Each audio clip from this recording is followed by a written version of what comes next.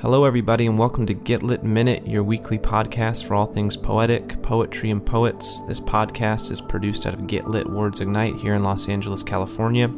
Our organization focuses on empowering young people through the power of poetry and spoken word. Claim your poem, claim your life is what we say a lot around here. Get lit, get literacy, get literate. This podcast focuses on the lives and histories and works of classic poets and modern-day contemporary poets. So I'm just going to dive right into this next episode. We're so glad you're here. Today we're going to be focusing on Walt Whitman. Walt is someone who's really been a true inspiration to me, his writings and his life. I remember reading Walt Whitman's Civil War diaries when I was in college, memoranda during the war, and those really changed my perspective on how I saw war, like what war really was. And it's interesting to think of a poet on the front lines today. What would that look like if a poet was in some of the wars our country fights today? Walt Whitman worked as a clerk in Washington, D.C. For 3 years, he would visit soldiers during his spare time and give solace to the injured during this Civil War era. These experiences led to the poems in his 1865 publication, Drum Taps, which includes When Lilacs Last in the Dooryard Bloomed.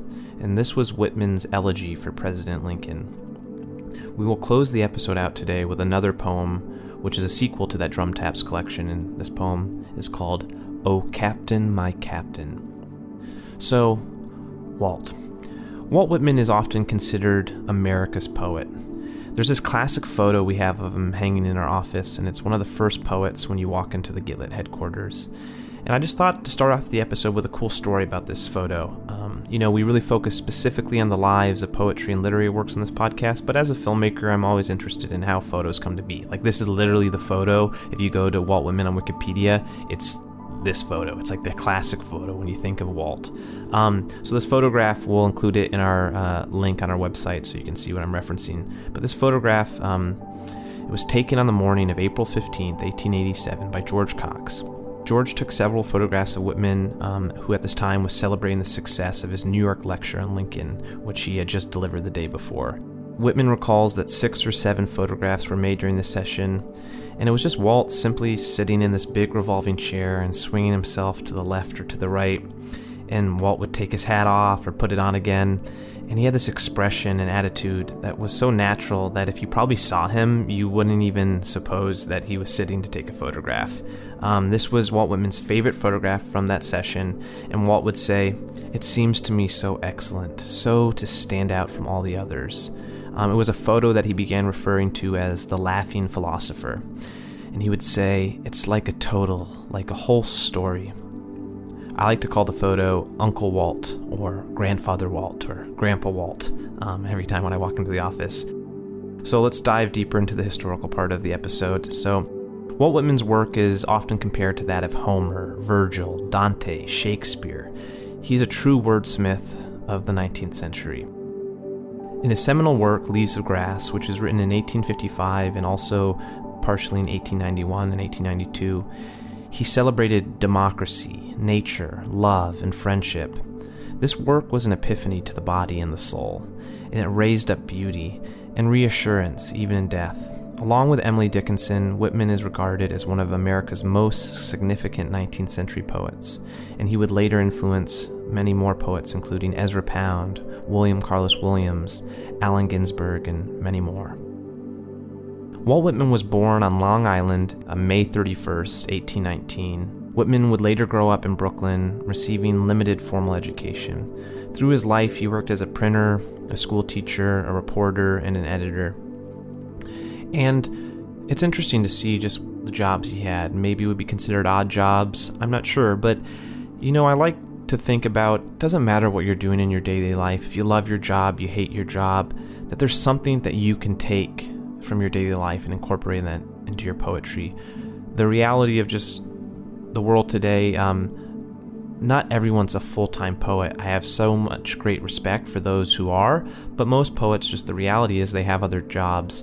And so if you're out there just getting your start in poetry, or you are a full-time poet, I encourage you to, if there's something monotonous about your work, or how can you look at your daily life, and what can you take from your job, and how can that be incorporated into your poetry? Just a little task out there for you poets. Whitman's self-published Leaves of Grass was inspired in part by his travels through the American frontier and by his admiration for Ralph Waldo Emerson. I also love Ralph Waldo Emerson. I remember when I was in high school, I read this book, or rather it was an essay called Self-Reliance. Totally shaped my life. We'll do another episode on Ralph Waldo Emerson in the future. But anyway, Leaves of Grass underwent 8 subsequent editions during his lifetime as Whitman expanded and revised the poetry and added more to the original collection of 12 poems. Emerson himself declared the first edition was the most extraordinary piece of wit and wisdom that America has yet contributed. And I like that wit that's included in there. You know, poetry can be very serious, as you're going to see how this episode ends with "Oh Captain, My Captain," but there's nothing wrong with that, throwing a little bit of humor in there. Some of my favorite poems really have that combination of both wit and wisdom. According to the Longman Anthology of Poetry, Whitman received little public acclaim for his poems during his lifetime for several reasons. He was very open regarding sex, his self-presentation as a rough working man, and his stylistic innovations. He was a poet who abandoned the regular meter and rhyme patterns of his contemporaries. Whitman was influenced by the long cadences and rhetorical strategies of biblical poetry. So after suffering a serious stroke in 1873, Whitman moved to his brother's home in Camden, New Jersey. While his poetry failed to garner popular attention from his American readership during his lifetime, over 1,000 people came to view his funeral. And as the first writer of a truly American poetry, some would say, Whitman's legacy lives on. I think so many people, when they think about poetry, and if they know nothing about poetry, Walt Whitman is one of these poets you just think of. He looked like a poet, he lived like a poet. Even if you don't know anything about poetry, you probably know a little bit about Walt Whitman. And that's, I think, a testament to his great work, his life. Many years after he's passed on, the legend of Walt Whitman lives on. So we're going to close out the episode with "Oh Captain, My Captain." This poem is an extended metaphor poem written in 1865 about the death of American President Abraham Lincoln. The poem was first published in the pamphlet Sequel to Drum Taps, which assembled 18 poems regarding the American Civil War.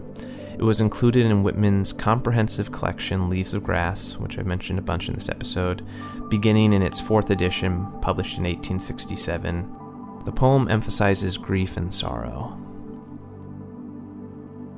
"O Captain, my Captain, our fearful trip is done. The ship has weathered every wrack, the prize we sought is won. The port is near, the bells I hear, the people all exulting, while follow eyes the steady keel, the vessel grim and daring. But oh heart, heart, heart, oh the bleeding drops of red, where on the deck my captain lies, fallen cold and dead. O Captain, my Captain, rise up and hear the bells. Rise up, for you the flag is flung, for you the bugle trills, for you bouquets and ribbon wreaths, for you the shores a crowding, for you they call, the swaying mass, their eager faces turning. Here, Captain, dear father, this arm beneath your head, it is some dream that on the deck you've fallen cold and dead. My Captain does not answer, his lips are pale and still. My father does not feel my arm, he has no pulse nor will. The ship is anchored safe and sound, its voyage closed and done. From fearful trip, the victor ship comes in with object won. Exult, O shores, and ring, O bells, but I, with mournful tread, walk the deck, my captain lies, fallen cold and dead. Alright everybody, that's another episode of Get Lit Minute. Thank you so much for listening. If you like poetry, share this with all your friends. If you don't have friends who are into poetry, this is a great way to get them into poetry. You can find us wherever you find podcasts. Make sure to subscribe, comment, like, give us feedback. Let us know if there's any poets you want us to feature in the future. And yeah, that's our episode for this week, so we'll see you next Monday. Alright, take it easy. Bye-bye.